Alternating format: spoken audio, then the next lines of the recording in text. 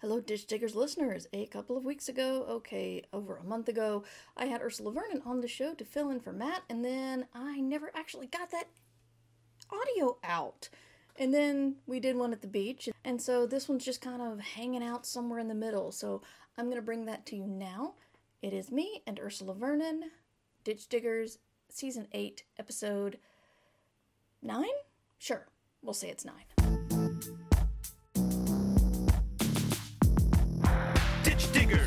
And ain't no wannabes here with some not so nice advice for your writing career. To be clear, no punches will be pulled, but the punch may be spiked how they like before they get on the mic. To my left we got the mighty Mer Lafferty, and if I piss her off, believe me, she'll come after me. And her co-host Matt Evan Wallace on the right. Yes, she may be half as hype, but she can take him in a fight. So settle in, folks, buckle in and boot up. Time to meddle in a way to make your writer shut up. It's hard work, but the perk is that it's fun and exciting. Facebook will still be there when you're done writing. Ditch Diggers!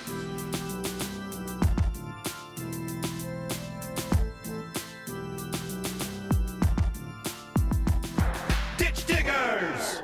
Anyway, hi everybody, if anybody actually showed up, because I can't blame you if you didn't, because I said I was streaming, and then I said I wasn't streaming, and then I said I was streaming again. Because Matt is sick, unfortunately.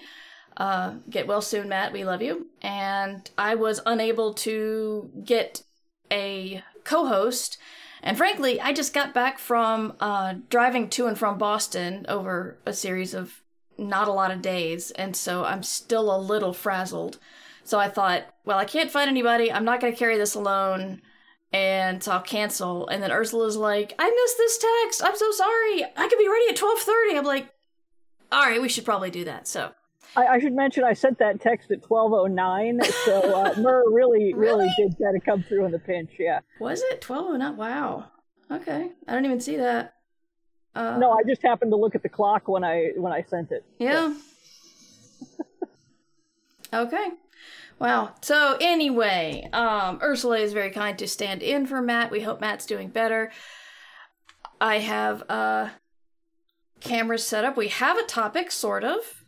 We do. Yeah. I am hoping we can carry... Yes, we can carry it. We can carry anything. We can gab on about anything for an hour. It's true. But Numbers Ninja is home, which is great, and in the chat for at least a little while, until she's got a 1 o'clock appointment. So, anyway. Also, it's very warm in here. Summer came over the weekend. It really did. It came in Boston, too. The day we were moving out is like the first 80-plus degree day they had, I think. So it was a lot.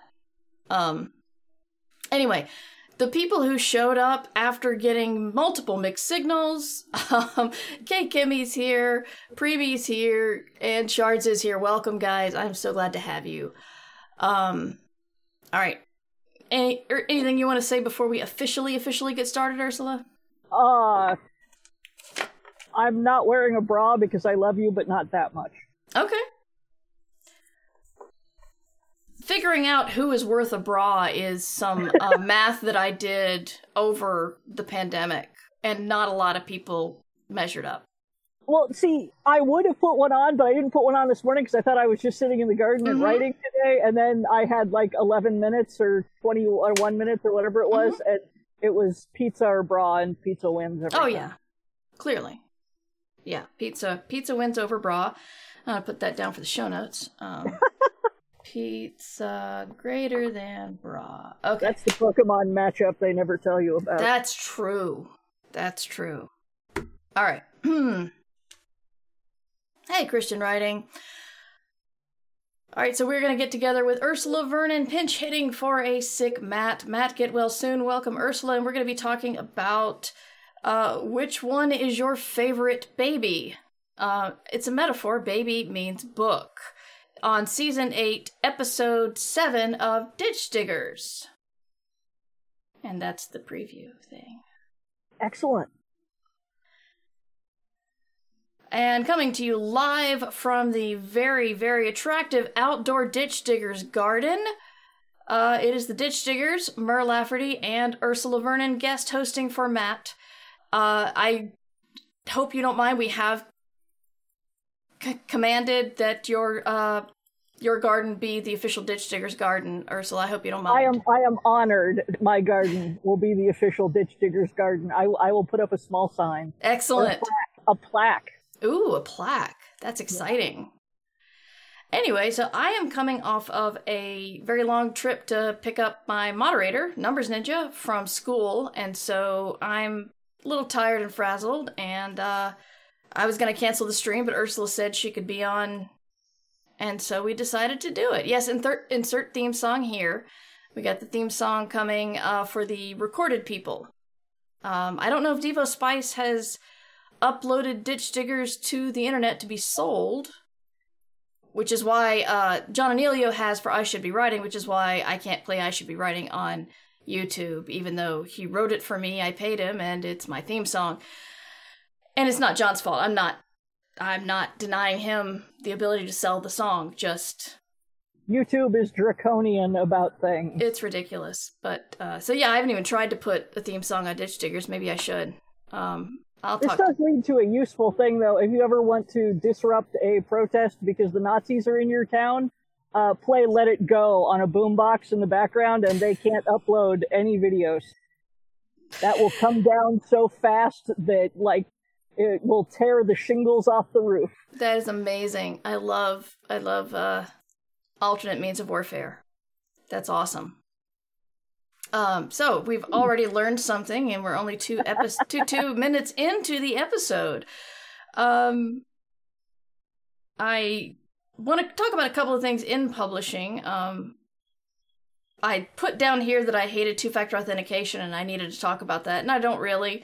It's just already running late, trying to get everything ready for the stream, and then realizing I had to log on, go through multiple two-factor authentications just to send Ursula a link was cranky making, but it's still necessary, so set it up and grit your teeth and move on.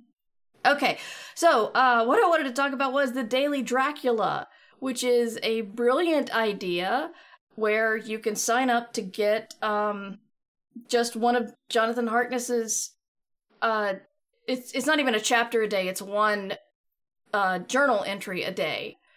And you're reading Dracula in bite-sized portions, and apparently, according to Numbers Ninja, a lot of people who've never read Dracula are reading Dracula now, which is awesome.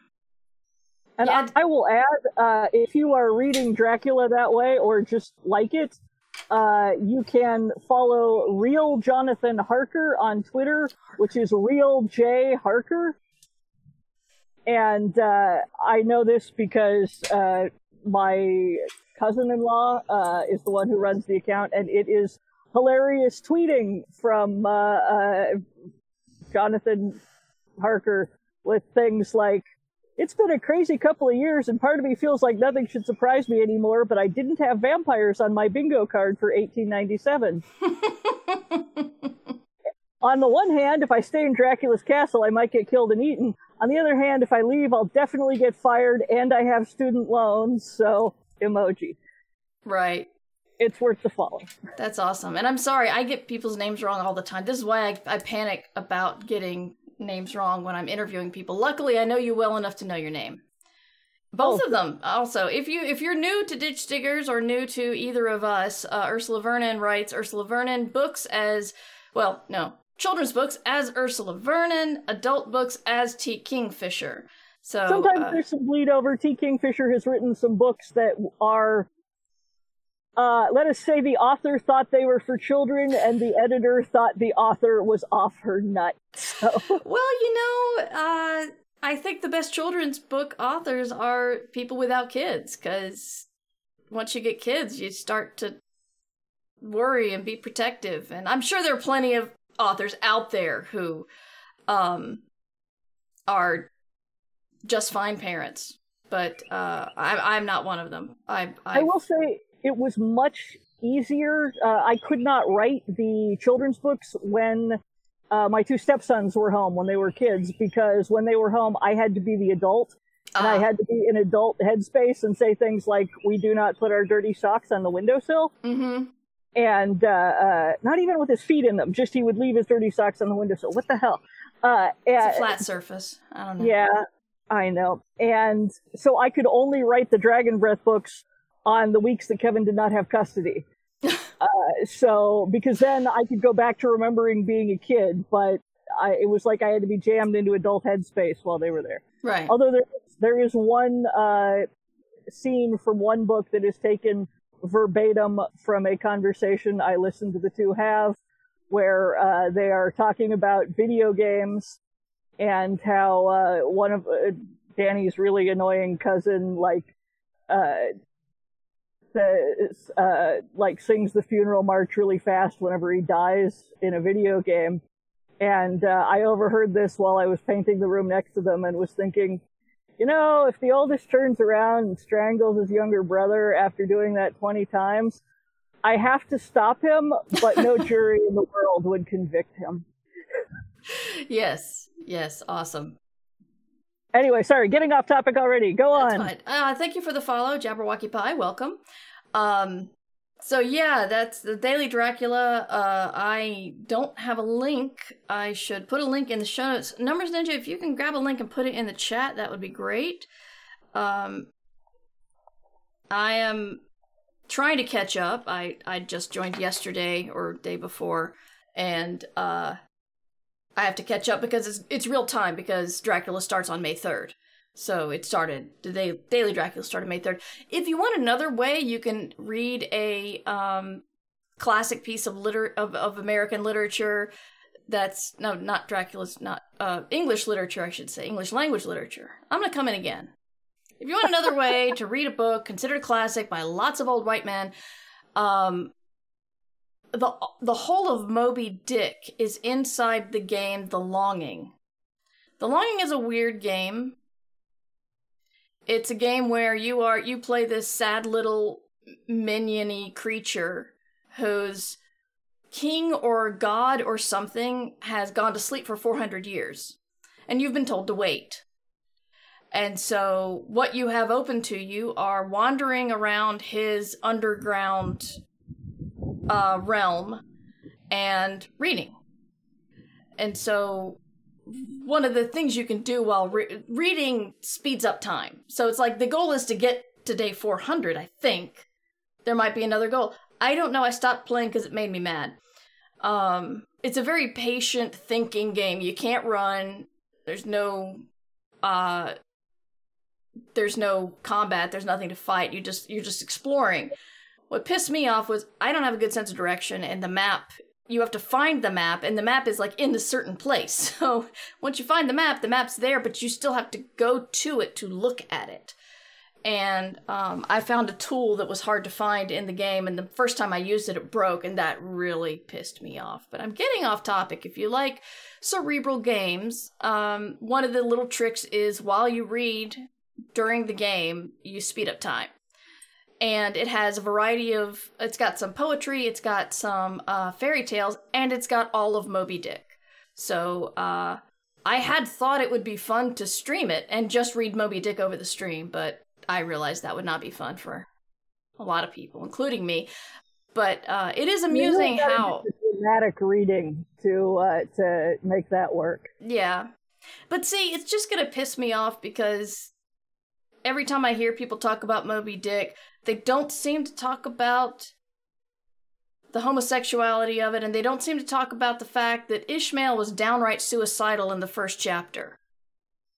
And those are two big things, and they bother me that nobody ever talks about them. And so I would read the first chapter and complain about the suicide thing, and then I would read the chapter where he meets Queequeg, sleeps with him, with Queequeg's legs around him, and then Queequeg says, yes, in my culture we're married now, and talk about how, yeah, that's gay. So why aren't people talking about Moby Dick as a gay book? I don't get it. So, yeah. All I know about Moby Dick is that my mother tried to read it to me when I was small because she thought I was, too intelligent for the trashy books I was reading. She meant well. She has apologized. And she was determined that I would read classics instead of Star Trek novels and Dragonlance books. And so she tried to read Moby Dick aloud to me at night. This must have been before Dragonlance, because the problem was I started crying because I was worried the whale wouldn't be okay. Mm-hmm. And she gave up. Yeah. Yeah, the thing, here's your parenting advice for the day, which I know you come to Ditch Diggers for. If your child is reading above their level, as in they can understand words and read long words and have a good vocabulary, it doesn't mean they want to. So, yeah, we realize that. If there's something they're enjoying reading, just be delighted that they are reading. Yeah. Unless it is, Mein Kampf or something. Yeah. Then, okay, yeah, get in there. But if they want to read, what was the great line? Prisons are not full of kids who read Goosebumps. Prisons are full of kids who weren't able to read. Yeah. So, whether, their teachers somehow taught them reading was an instrument of torture, or they didn't get the help they needed for reading vision issues or what. Anyway, sorry, this is a particular high horse of mine, and I will step off it now. Okay, yes. Encourage your kids to read no matter what. Whatever they want to read is cool. It's good. Reading. Graphic novels count. Yes, graphic novels definitely count. And reading is good. We're big fans because we're authors, and this is Ditch Diggers. I've been thinking about something, and that I'm trying to finish a book, and I'm trying to promote 2 books. I have a novella coming out with Audible later this month, and I have a novel coming out in October where I am just now starting to talk to the marketing people at the agency who represents me, and so it's a weird thing. And so Ursula suggested something else to me when we were talking about what we were going to do the show about. So Ursula, if you want to tell that part. I was thinking what to do when the book is kicking your ass, and I suggested this because I am currently writing a book that is kicking my ass. But ironically, Mur very wisely suggested we fold this into the larger topic, because I am also trying to simultaneously promote 2 books while finishing this book. Yeah. Because publishing is like that, and the book that you are promoting is usually a book you finished 2 years ago. Yeah. So yeah, I remember, I think it was Stephen King, it's an interview decades ago where, someone's asking him, which one of your books is your favorite? And he's like, the one I'm working on now. How can it not be? How can you not work on a book it's like, while you're writing it thinking, yeah, this wasn't as good as The Stand. Your readers might think that, but, well, getting passionate about the book you're writing is kind of important. And I don't mean... Maybe that's what I'm doing wrong, because every time I write a book, I am like, this is the worst thing I have ever written. My ancestors are shamed. My readers are going to look at it and go, oh my God, did she have a stroke? Yeah, but you keep going. See, that's the thing. It's like there's something in you that does think it's good because you keep going. I think everybody has that. Deadline and is terribly afraid of disappointing my editor. That too. But I get the feeling, I have this weird, like, it feels like a slap, because when I read something and I think, that's really good, I'm proud of that, my next thought automatically is, they're gonna hate it. And I could be thinking of agent, editor, readers, whatever, but like, when I read something that I'm proud of, I'm like, oh God, that's absolute shit. So it's gonna be terrible. Which, I think is just a self-esteem problem for me. But, so what are you promoting and what are you writing, Ursula? Well, I am promoting, what the hell? Nettle and Bone. That was the name of the book that I wrote that came out, it's the 16th, 3 weeks ago? Yeah, the USA Today and Indie Booksellers bestseller. Yes. Nettle and Bone. Only for 1 week, and it was number 93 on the USA Today, but still, I'd never cracked the USA Today list before, so I was really, really proud of it. It counts. And,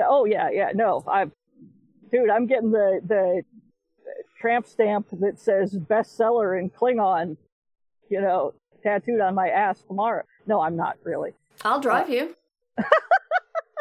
I mean, Ursula's driven me to tattoos before, so I just, I owe you. I'll take you for the bestseller Klingon tramp stamp. I don't know if I want bestseller written on my ass. There's so much to unpack here, Ursula. I'm sorry. Yeah. Because I thought you would think I don't want a tattoo on my ass, or I don't want Klingon. But no, it's like, do you want another Klingon phrase on your ass? Would you take bestseller elsewhere? I mean, where's the deal breaker in that sentence? Bestseller. Okay. Because, that seems trashy. So Klingon, like, best lover in Klingon tramp stamp or on your ass, would be... No, it would be, it's Klingon, so it wouldn't say best lover, it would be like, honor to you and your thrusting. Sorry, was this supposed to be... No, it's Dish Jiggers. You have that I have nothing to say to this response, and yeah, okay. If I was as clever as you, I would carry the joke, but I'm just gonna sit back and listen and enjoy it, and I gotta write it down for the show notes. So, honor to you and your thrusting. I mean, the person who's gonna see it is mostly my husband. So does he speak Klingon? Not to my knowledge. Okay, we're gonna need I only know one Klingon linguistic person, and I know a couple on Twitter who translated "Tonight we die with honor" for me, so I can say it. That's cool. Yeah, because it was pointed out that saying "Tonight we die like men" is sexist, and or it was no, "Tonight we lose like men," and I wanted something that still conveyed that very, tonight we lose like warriors, so that I could say it to you at the Hugo reception. Did you speak Klingon to me at the reception? I did not, because I didn't think of it until this year, so I was going to do it at the Worldcon reception this year, but then I'm not going, so I'll just text it to you. If I can figure out how to make my phone do the diacritical mark. No, I'm sad. Anyway, we have broken several people in chat. Yes, bestseller, not currently tattooed on my foot. That is possibly the best tangent I've ever been on. It's like a roller coaster. Yay! Okay, go on. The bestseller, not in Klingon, not on your ass. So this is, I have to promote this, and Tor has marketed this thing like I have never had a publisher market a book like they have marketed Netherlands on. They have been just rock solid on it. It is epic. Between them and Titan UK, I am frankly in awe. I can't really keep up. They're like, okay, running a promo today. Can you tweet this? Can you put this thing up? Would you mind changing your Twitter banner to a promo? We have made you the graphic already. Here are your Instagram. Like, they're really just knocking it out of the park. And it's amazing. We always say we want the publishers to do more marketing. Nobody, I think, expresses that as the author, this is honestly a little terrifying, because it's like, we can get you 5 blog posts and an Instagram tour, and I'm like, oh, okay, but then I have to write the blog post. Yeah. And I mean, it's really my diamond shoes are too tight. But at the moment, my diamond shoes are filling with blood, because I have a book that's due Friday, and it's already a month past when the original deadline was. And I went to my editor beforehand and said, "This book is kicking my ass. Can I get a little more time?" Because the early part of this year, January, had a lot going on, and my mom went and got like some super major surgery called the Whipple procedure, where they resection your innards. And to make sure they've gotten anything that might have looked at cancer funny out. And she was on a feeding tube and shit. It's a major process. Like they used to just lose 15% of the patients on the table kind of process. Wow. Yeah, and she says, incidentally, that after 2 solid months of being nauseated, she was like, I don't know if chemo would have been worse than this. So, but she's better now. She's off the feeding tube. She is no longer so nauseated that she cannot keep food down, and then she couldn't get off the feeding tube because her weight was going down, and yeah, it was terrible. but she's great now. And yes, so anyway, there was a lot going on. And I'm like, I need an extra month. And this is fine. Your editor is almost always willing to accommodate if you just keep them in the loop and are like, I need a month or something. Most of them build some slack into the schedule on the understanding that life happens and writers can be flaky. And also with the pandemic, you know, everybody's like in God knows what weird space. Yeah.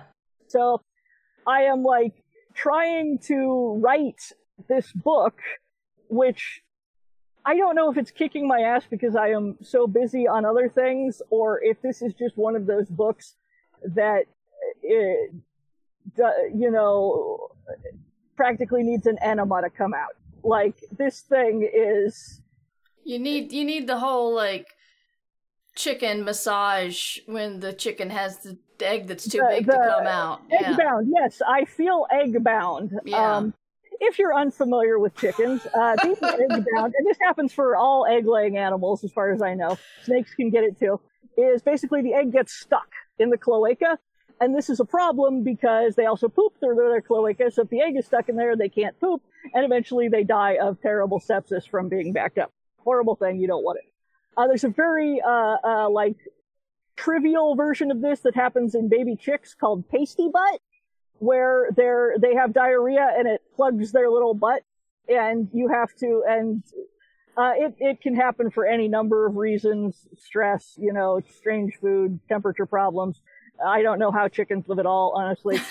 It's why my beloved husband, he of the shaved head and heavy tattoos and death metal, was gently wiping baby chick butts with a damp worm towel last night, saying, yes, I know, it's so undignified.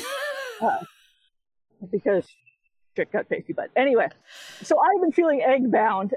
In order to treat egg-bound in hens, you oil their vent with something like Vaseline. And yeah, that's exactly what it sounds like. You put them in a warm bath with Epsom salts so they can relax. And the manuals tell you, like, you can take them to a vet if you're the sort of person who takes chickens to a vet.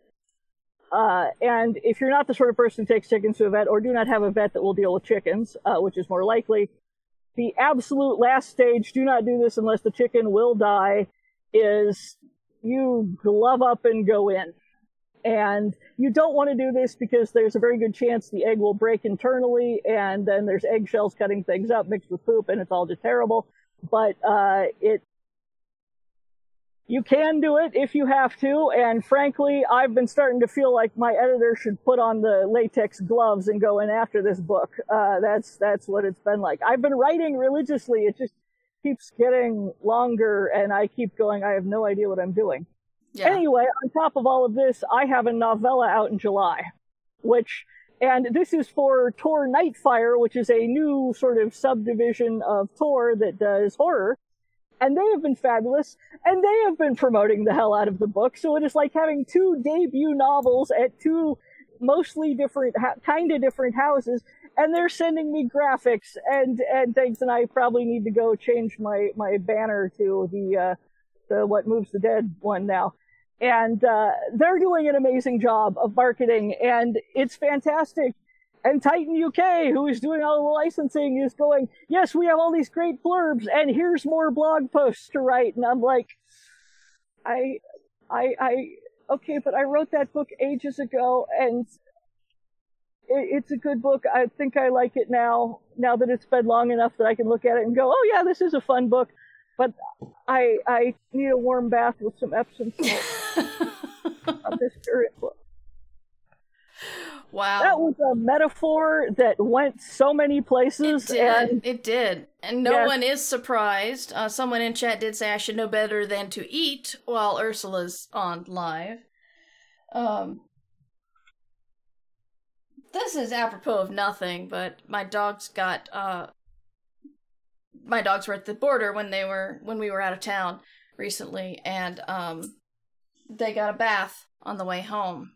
And apparently the bath just unhooked all of Tricky's winter coat. So he's shedding horrifically. And Blowing- the only good news is, well, it's clean. So it's clean clumps of black hair all over the house, but I just looked down and he's got like one about ready to dislodge from his back. And so I'm just mentally thinking about where else I need to vacuum today. But it is a difficult thing. I am, I've had the same thing of people and myself complaining about the lack of marketing support, and I think that's not happening this time. We're having a meeting tomorrow to talk about Wednesday, to talk about the marketing plan. And they sent me the marketing plan, and it has many pages, and that's like, wow, that's new. And I believe both you and I have a magazine thing coming up, not together, but I don't know if I can talk about mine. I don't know if you can talk about yours, but that was unexpected that happened to me. I had to point out to Ursula that it was a big deal. And I might have realized that being interviewed in this particular magazine was a bigger deal if I hadn't been answering like so many sheets of interview questions as part of the marketing thing. It's like, okay, can you answer these questions? How about these questions? Yeah, and I'm happy to do it. It's just, it's a feast or famine thing. You go so long, not toiling in obscurity, but having like mid-list writer support, and then all of a sudden having, we are marketing the holy hell out of this support is like, yeah. We have a question in the chat, which is really good, from Catwood. Hey, Catwood. Is the difference in marketing plans just because they like the book more, or is that you and Ursula are a big deal? Ursula's a much bigger deal than I am, for the record. And I honestly don't know. It's kind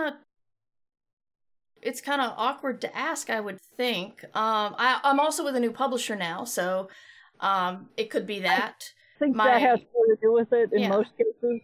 My last original book was, a multiple award nominee, and so it's possible that's why I'm gaining more marketing oomph. And it is a weird thing, because you think the people who are more well-known would not need as much marketing, but that's not the way this works. And, they're going to spend millions on the next Stephen King, and maybe let Publishers Weekly know about the next second book from a debut author that did not do as well as they'd hoped. They'll shine up for a debut, but then if the debut is not like a hit, then the second book is like, does anyone know I'm here? It's kind of scary. I think in my case, Tor is definitely treating me like a debut author, basically, and this is my first Tor book, so... And they know I'm not. I mean, it has nothing to do with, like, whether you have actually published books before. It's just the oomph from a publisher going, okay, we are making this one of our tentpole books of the year, and they're really treating me like T. Kingfisher is, a new writer, and which is fantastic as far as the marketing goes. And, I don't blame them or anything. There is no it's not dismissive of my previous works. It's all an in-house kind of thing. Yeah. Yeah. It's also, like Ursula said, it does feel a little bit like diamond shoes are too tight, but when it comes to marketing, they want the author involved. And this is not like publishers telling you that you're responsible for keeping up your social media and doing lots of tweets and me putting out things to my podcast, and that's going to be the marketing plan for the book. It is more like they have coverage for you, but you have to show up for that coverage. And either it's video, which is you have to hope you look good and schedule a time, but all you have to do is talk. Or it's writing, which you can do anytime in your pajamas, and you can give time to think about the best answer, but it's basically like writing a free 2,000-word story about yourself over and over again. And so it is a lot of work to promote. If they, the publisher does the work to get you the coverage on X, Y, or Z site, but you have to do the work to do the coverage, which makes sense. My problem is I get so bored with my history. Like, Spider-Man gets a reboot every 10 years, but when I'm writing this, nope, I grew up in the West Coast. I still went to college in Minnesota. I still did a webcomic called Digger, and my mom was still an artist, and I'm just like, oh my god, I need like a price on books or something, reboot myself just so I stay interested in my, bio that I have to write. Yeah, I think you just need to pick a different thing from your past for every different interview. Just, don't lie, but just like, have you used the teddy bear hamster story in any of your interviews? Because you should. Oh, no one's ever asked about that. Well, why would someone ask about it if they don't know there's a teddy bear hamster story to ask about? That's true.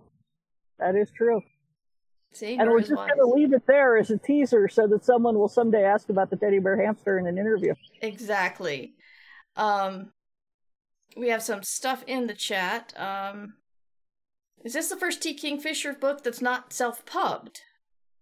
No, I wrote 2 horror novels for Saga, and they both did fine, but Saga was not as aggressive about marketing, and no shade attaches to my editor there, Novel Wolf, who since went on to other things. She worked her fingers to the bone on those books and did a fantastic job. I'm proud of them, but they did not have they were kind of they came out.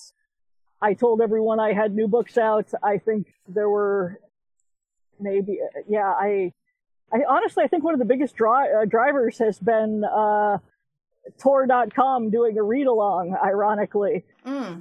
Sold a lot of copies. So, and I don't know if Tor is really the 900-pound gorilla in science fiction fantasy, or if I just, because I know so many people at Tor perceive them as such. It's a tricky one. But certainly the 2 horror novels were not promoted to the extent that these do. I think Tor may simply have a bigger marketing share, or may have a bigger budget, or pick your poison. Yeah. There's several questions about mostly do my own marketing. Is there... Sorry, phone's ringing. Is there anything an author can do if they don't feel the publisher doing enough? What Preemie does is drink heavily under her desk because they've done they've done nudging, and that's painful. I'm sorry, Preemie. It's what you can do. God. I mean, if we knew what would sell a book, I would not be 93 on the bestseller list for 1 week. Yeah. I think right now, actually, and one of the people I came to today to help me panic host at the last minute was my buddy Grant Pachoco. He is not an author, but he does, he's done podcast writing. He does a lot of, right now he's doing a lot of TikTok stuff. And I wanted to talk to him about, video and promotion and how people... I feel so fucking old when it comes to TikTok. I really do. It's depressing. Because like Moby Dick, I get caught up on one thing, which is I can't, people on Twitch have had videos pulled for having a copyrighted wind in their game that was on a sound effects disc that is copyrighted. So it was a copyright violation for them to play this game and play this wind sound on their stream. And TikTok, you can do anything. Anything. Any music, any stealing from comedians, anything, apparently. Anything. So it's hard to get off that soapbox and keep looking into it, but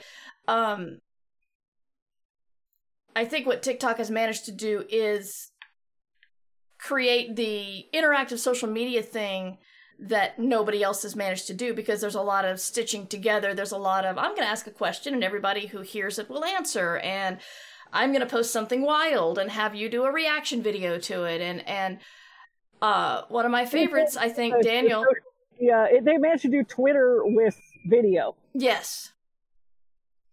And, what, I think I mentioned this on a previous episode or previous stream, but Daniel posted in our Discord about, apparently a woman was reading a Star Wars book and gets on TikTok and reads a line and tags the author and says, "Did you just put Baby Shark in Star Wars?"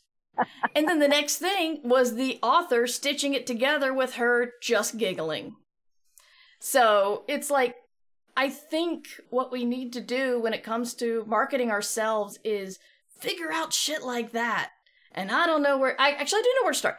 I'm going to start with having Grant on. Even though Grant was unable to help co-host today, I do want him on the show, and we're going to plan something with a little bit more lead time next time so he can talk about that, because he's doing, like, magical stuff at TikTok. I don't know.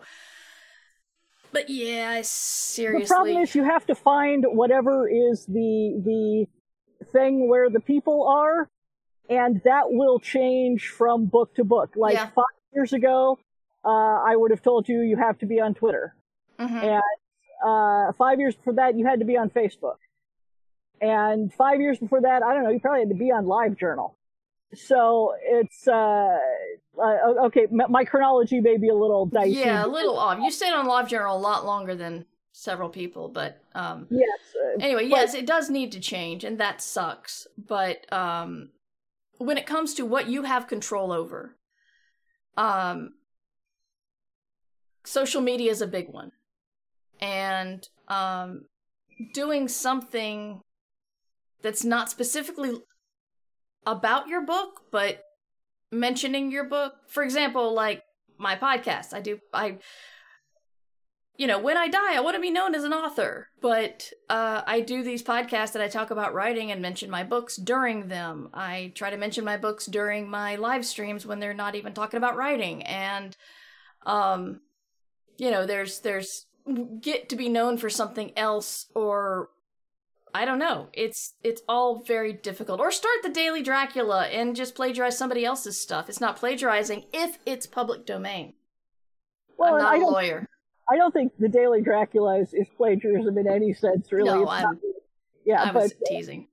I mean, no one, what's the truism? 10% of marketing works. It's just nobody knows what 10% it is. Yeah. The one thing that moves a lot of copies for me in self-pub is that the tenant farmer, Shepherd, who lives down the road on a chunk of property that I have, is always, begins making these bizarre promises, often without my knowledge or permission, that if I sell, if there are 500 pre-orders of the hardback, then he will film me leading one of his oxen around, and I'm scared of the oxen because they weigh like 1,000 pounds. And I think if we got 700 or so, or like if we did like 200 hardcover sales of Nettle and Bone in X amount of time, I would read poetry to sheep. And I still have to upload the video because I read the entirety of The Raven to a very unimpressed flock of sheep. You probably should have done more voices. Or had a Baltimore accent.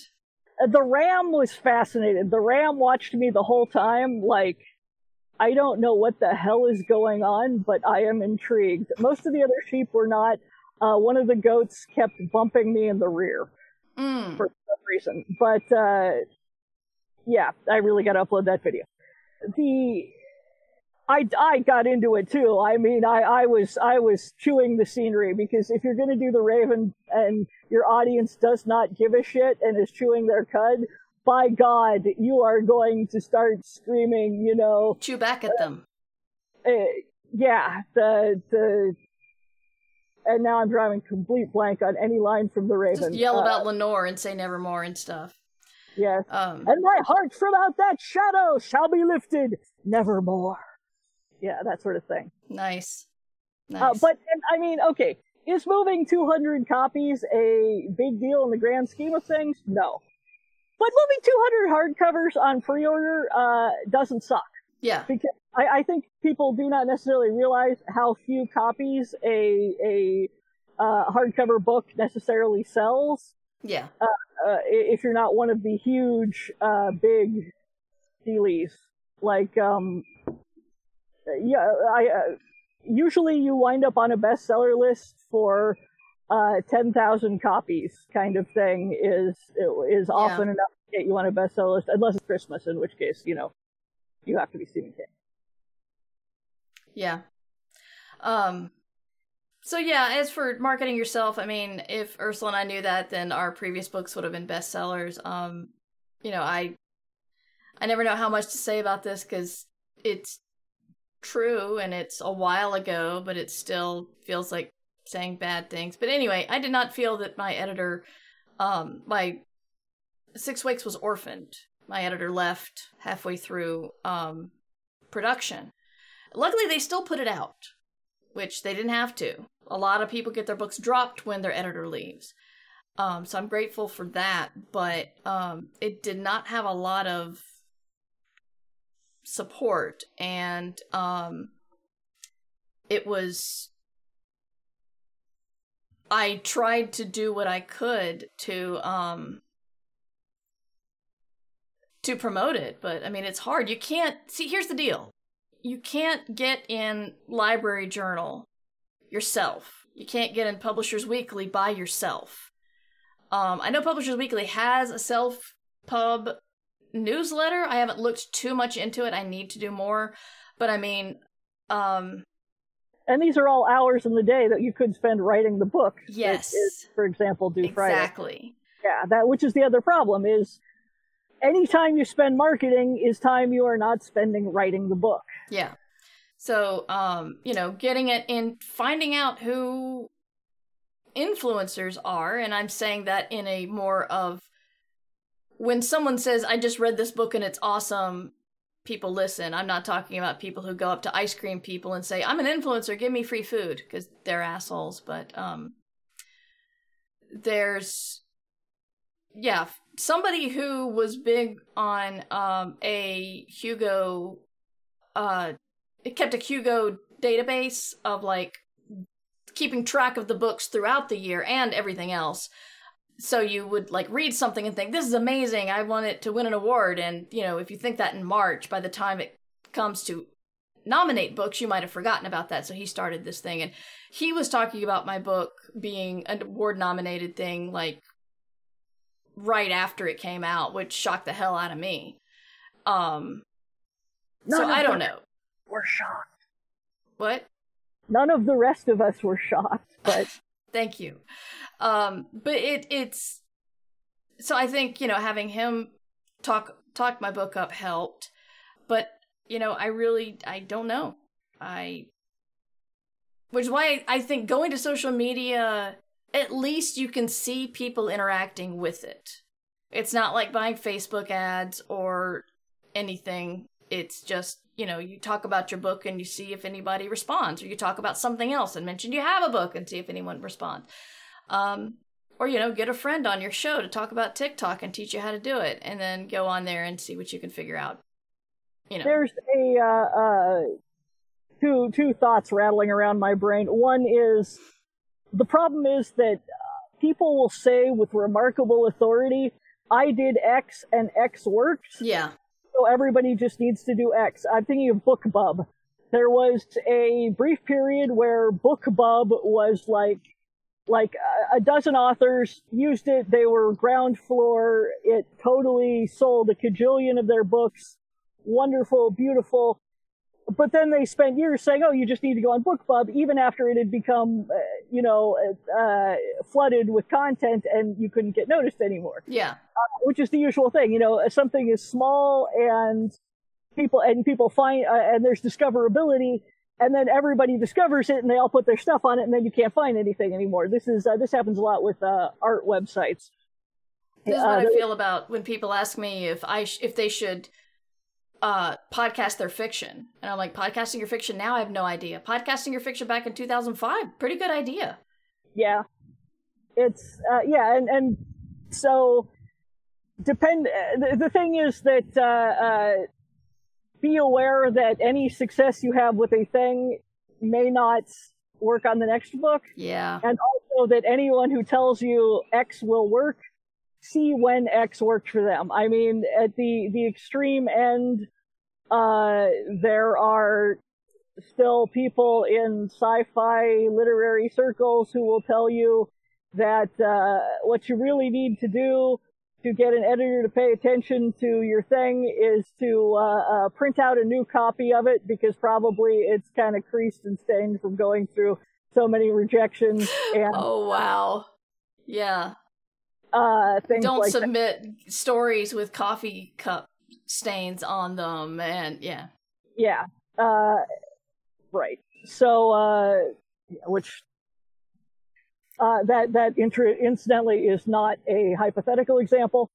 Yeah, I had a friend who said he went to a talk about how to handle money as an author, but it was by the guy who did The Notebook, and most of his advice had to do with what to do with your first million. So thanks. Cool. Yeah, that's helpful. The other thing is that I hate the pivot to video. I hate it so much. Yeah. I realize the irony of saying this as I am here on video, but I have never liked video as a medium. I am self-conscious about the way I look. Let's be honest, if you're fat, there is a strike against you in marketing, usually, that you are going to have to find a way to overcome. So yes, I should do more TikTok. When I do it, I usually wear a bandana and go on as the masked gardener. Nice. So, yeah, it's those of us who are not conventionally attractive, and I am going to say categorically that I think this is probably worse for women and almost certainly worse for people of color. You're going to, get a lot of shit that you might not want to deal with. Yeah. Yeah. Thank you for bringing that up. I should have also. It's, especially with the pivot to video, people are going to give you their opinion on whatever. And I also don't like listening to videos that much. I like reading things. I am perpetually enraged when I have a problem in a video game, and I'm like, okay, how do I get past this one bit? Here's a 20-minute video walkthrough. No, I just want one line of text that tells me where to find the widget. Yeah, no, I'm the same. Especially, it's really bad when I have a question about streaming. And I don't want to watch your video on streaming. I want a list that I can read and do. I don't want to see your cool opening. I realize this is completely hypocritical because I have this show, but this show is not specifically telling you how to do TikTok. Scroll forward to minute 18. And also, you can just listen to this in audio. It's not like we're doing visual tags. Yeah. You're not missing a whole bunch. There's no subliminal messages that the video people are getting. The only bonus you get from watching is we have a little bit of off-the-record patter before and after, but besides that, you just get to see our beautiful faces and Ursula's garden and my fancy green screen background, which I will point out is pretty spectacular. It is spectacular. I am panning the camera now, people at home, so they can see parts of the garden. Yep. However, because of the way I position my camera, you cannot see that I am currently sitting surrounded by bags of potting soil and at least one trash bag for all of the junk that accumulates in the garden. So you're getting the fancy view. Fancy view. Thank you. Thank you for giving us the fancy view. We have gotten off on the awful marketing topic, and I'm saying awful because we don't have any good answers, not awful because people were asking questions about it. It is absolutely legit and would love it for someone to answer that question for good, but I don't think that's ever going to happen. I will say, be kind to yourself, do self-care, and don't do stuff you're uncomfortable with. It's if you know that if you're uncomfortable doing it, and I'm not talking about the do one thing that scares you every day discomfort. I'm talking about you're liable to get harassment for whatever reason. It's unfair to ask you to run across that highway. So, if any of this makes you uncomfortable, really, really uncomfortable, don't do it. Because it's not worth your mental health. It really isn't. So I am doubly honored that you came on the show, Ursula, because knowing that you have the deadline on Friday, my deadline is, in a couple of weeks, and I was a little relieved about when I had to cancel this show that I would have a little bit of time to write. And then you're just like, no, I could be there at 12:30. I'm like, all right, if Ursula could be there, I can be there, damn it. I'm sorry to Thank you for being available. So, metaphorically speaking, not metaphorically speaking, I'm going to give you the metaphor, you give me the real answer. Okay. What is your chicken Epsom salt bath massage going to be this week, since you clearly have to figure something out? I am playing a lot of a game called Medieval Dynasty. Okay. Which is a medieval city builder, where you literally have to build the town yourself with a hammer. And with a hammer? Yeah, you have to go collect the wood and shoot the deer and to feed your villagers. It's like a first-person city builder. And it's very soothing I'm not really mindless, but it requires just enough concentration that I can do it. And the back half of my brain is still worrying over, plot stuff. So it's basically, I get up, I eat lunch or brunch or breakfast or whatever meal I have. I write, I was writing 1,000 words a day. Now I'm at the write as much as humanly possible. Yeah. And then I go, eat dinner. Fortunately, Kevin handles all the cooking or the getting takeout. And then I just go, shove my brain into, I am a, 11th century peasant. And I am very excited. I have finally managed to save up enough to purchase the recipe for gruel. I'm not. Congratulations. Yes, I'm very excited. I don't have the stuff to make gruel, but by God, now I know how. Yeah, I've been there's two games I really want on the Switch, and I've been. I don't know if I'm holding them for reward or what, but part of me just thinks if I buy it, I'm not going to do anything with it because I'm replaying Rune Factory 4, and Rune Factory 4 it's got a lot of really awful gendered stuff, and it's got the plot is kind of dumb, and you find the shapeshifters and then you can romance them.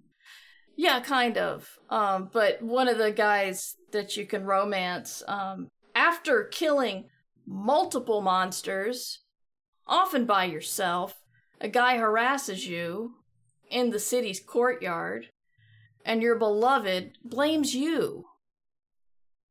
And I'm just like, no, we're not together anymore, dude. This is, for one thing, I I should not know better than to go out alone because I killed you when you were a boss monster. Do you remember that?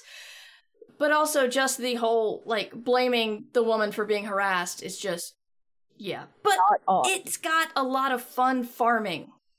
Really fun farming. You can plant shields, and you can plant swords, and you can plant a plant that turns into a dungeon. So when it gets to be mature, you go inside of it, and then you go down several levels and have just an adventure. And it is so much fun. And I've gotten to the point where the dragon who's in charge of the city has fainted and fallen unconscious. And because it's a dragon and she's big, she's just kind of just lying down in the main area. She's not like somewhere safe. And it's fastest to go from the courtyard to your garden by running through the main area. So I am running over a unconscious dragon who's very ill and is supposedly I'm worried about. And I feel a little bad about that, but not too bad. But that's been where my I must go and be mindless feelings have gone, because I'm just needing to be more worried about my turnips than this dying dragon. Well, that's all the open world stuff is like that. Like playing Horizon Zero Dawn Forbidden West, which I enjoyed enormously. It's like there is 1 month until the collapse of the biosphere becomes irreversible, and I'm like, okay, yes, I could do that, or I could go play the racing mini game. Yes, I was going to bring up the racing mini game. Yes.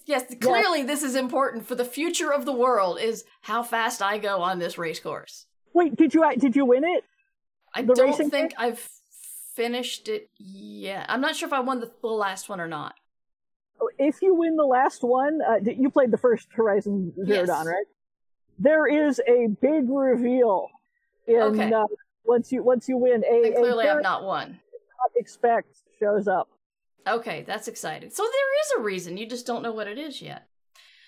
Yeah. So but you don't actually like run through the Nora lands as they're starving because they can't farm because the biosphere's failing. As you're riding and doing these adventures, you're not like stepping on them literally to continue your racing. I don't think so. No. But I don't know. But all of my warm bath with Epsom salts seems to be mostly video games, and then I go to fall asleep and I think, okay, what are we writing tomorrow? What is the plot going to be? And since I have trained my anxiety brain, instead of being, what if my husband has died in the night next to me? It instead of doing that, it has been trained to work on the book. So because the anxiety brain wants to make up a story. Mostly it wants to make up a story about something horrible happening, but I can usually convince it that, like, okay, the story we're going to make up is what horrible thing happens to the protagonist next. And it's like, okay, that sounds great. Yeah. So I get a lot of writing done right before I fall asleep, and then I just have to write it down the next day coherently. That's excellent. Well, my dogs are panting because it's getting really hot in here, and I need to go write, and so do you. If you are new to me, I am Mer Lafferty. This is Ditch Diggers. It's normally every Monday at noon, and then we put it on our podcast feed, which you can find at merverse.com. I also stream I Should Be Writing, and when it's not May and I don't have a book due, I also stream some games, but that's going on hold for the rest of the month. But yeah, twitch.tv/MightyMers, where you can find me live. Please follow. Thank you for the follows. Of course, I'm Bob, Jabberwocky Pie, and thank you for the resub, Tish. Good to see you. I think that's it for me. I'm going to look to see who we can raid while Ursula promotes herself. Yes, Nettle and Bone is the book that is out right now. And What Moves the Dead is a horror novella coming in July. And it occurs to me, we never did actually answer the question, Mer. Did we not? What was the question? About what we do, your favorite baby, which one you take. Oh, yeah. I think right now my favorite baby has to be the book I'm writing, because if I'm thinking this is worse than the book that's coming out in October, what the hell am I doing? No, that's a fair answer. Yeah, but so I'm going to be putting a lot of my effort in the next 2 weeks to finishing this book and turning it in, and then after that I can promote the other book. Excellent. And you? Yes. Oh, no, I am consumed with, I am always appalled by the book I am working on. When I go back and reread the books that are coming out now that I'm promoting, I'm usually like, damn, I did do a good job on those. So on some level, I know that, I will not hate this book when it finally comes out, probably. But, well, you know. Yeah, I know. Still the first time. Also, I keep forgetting to promote. You can win an ARC of Station Eternity if you sign up over at Goodreads. The link is in the chat, and it will be in the show notes as well. We're going to raid Space Valkyries because they have an awesome, fun, chill stream. And we're going to do that. If you could do #MerRaid. And yeah, any of my emotes are fine. Just say hello, and then I'll be back tomorrow at 3. I think I'll have Jen Udden with me, which is sudden. I also tried to get her to come co-host. And it's not that Ursula was my last choice, it's just that Ursula already schedules time to be on Ditch Diggers, and I didn't want to ask for more from her. So I didn't want to make it sound like you were the... I'm saving up for when I need a kidney. Yes, of course. Oh, shit. I gotta worry about that. Hi, Jordan. I'm sorry you arrived at the end, but you arrived. Welcome. And thank you for the resub, Catwood. And I think that's all I need to say. Thank you all very much, and especially for your patience in showing up late. People have gushed about What Moves the Dead and Nettle and Bone in the chat, Ursula. I don't know if you've seen, but... No, I haven't. I don't have the chat up. Oh, right. So, Jordan loves What Moves the Dead, and I forget who, but someone earlier, I think it was Jabberwocky Pie, said they love Nettle and Bone, and they're trying to get all their friends to read it so that they can talk about it. Which, as marketing goes, there's nothing that beats word of mouth, and that is the truth. Yes, exactly. That's really it. Get people to talk about it. That'll help. Released under Creative Commons Attribution, Non-Commercial, No Derivatives License. Our music is from Devo Spice, devospice.com. Ditch Diggers! This is a free show that is funded by our patrons. You can help out at patreon.com/mightymur.